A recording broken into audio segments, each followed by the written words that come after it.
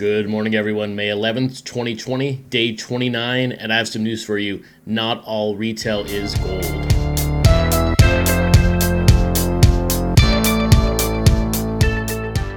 But before we talk about retail, I did want to offer a quick apology on yesterday's show.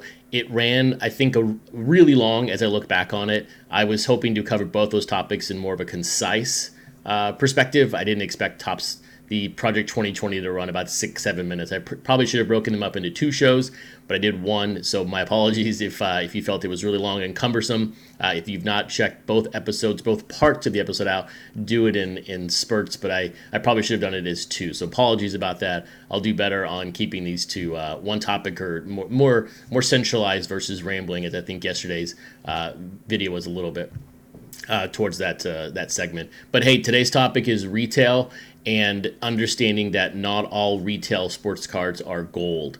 And when I say that because when we're looking to purchase a product, we go search about it online, and that is typically through YouTube. I mean, we all know YouTube is the second largest search engine out there. Google only gives you words. YouTube gives you that video.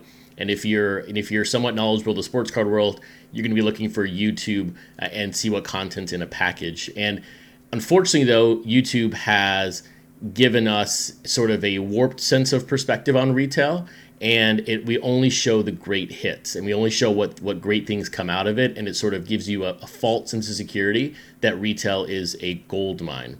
For example, if you're following along or were watching the first couple of videos of mine from the Topps Heritage High Number, the first 4 boxes had a black chrome refractor, which was 1 every 5 cases. The next 4 boxes were, they were okay.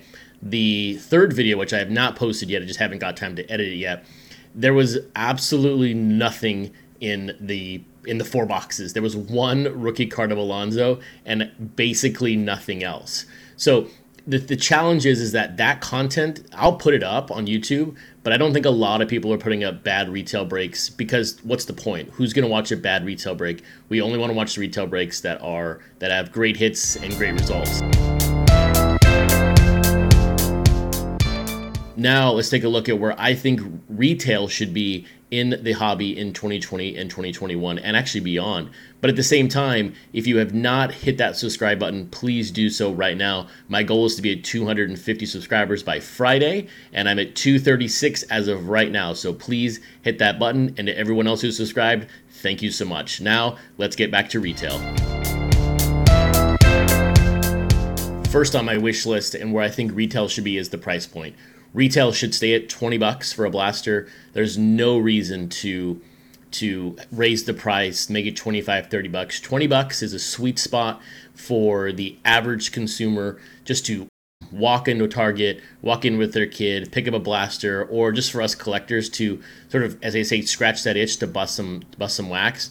$20 is the right price. There's absolutely no reason to raise that, because when you start thinking of raising that price for 8 packs or 10 packs, when you start multiplying that by 4 to 5, it just gets too expensive for the average consumer. So number one, keep retail at $20.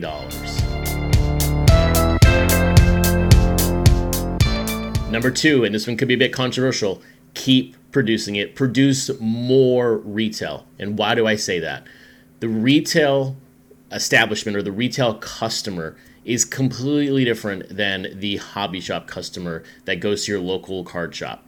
These are two different spectrums of individuals and collectors and people who are into the hobby. The person picking up a random blaster at a store for the most times could just be a random person thinking, hey, what are these sports cards, or for their kid, $20. But what we want to do is have those cards readily available. So when they want to buy a box, or when their kid wants to buy a box, or whatever that could be, it's always there. If they go into the store and it's always sold out, they're never going to have that entry point into the hobby. People are not going to go from $0 to the hobby to spending $300 on a hobby box. We need people spending $20 on a blaster every single time they walk into a Target or a Walmart or whatever that could be. But we need to have more content or more product out there for the consumer. We can never be sold out. If we're sold out, we are losing opportunity to get that customer into the hobby shop, which is where we really want them to be. But it starts at Target, it starts at Walmart, and if they're sold out, we're sold out as a hobby. And the third one is on us and something that we can do for the hobby in general as more and more people come into the hobby. Post more content, even if it's bad retail, even if it's just a picture of nothing or a picture of a random rookie card you got, whatever you spent. Continue to post more content, even if it's not as pretty as finding it a massive hit in retail.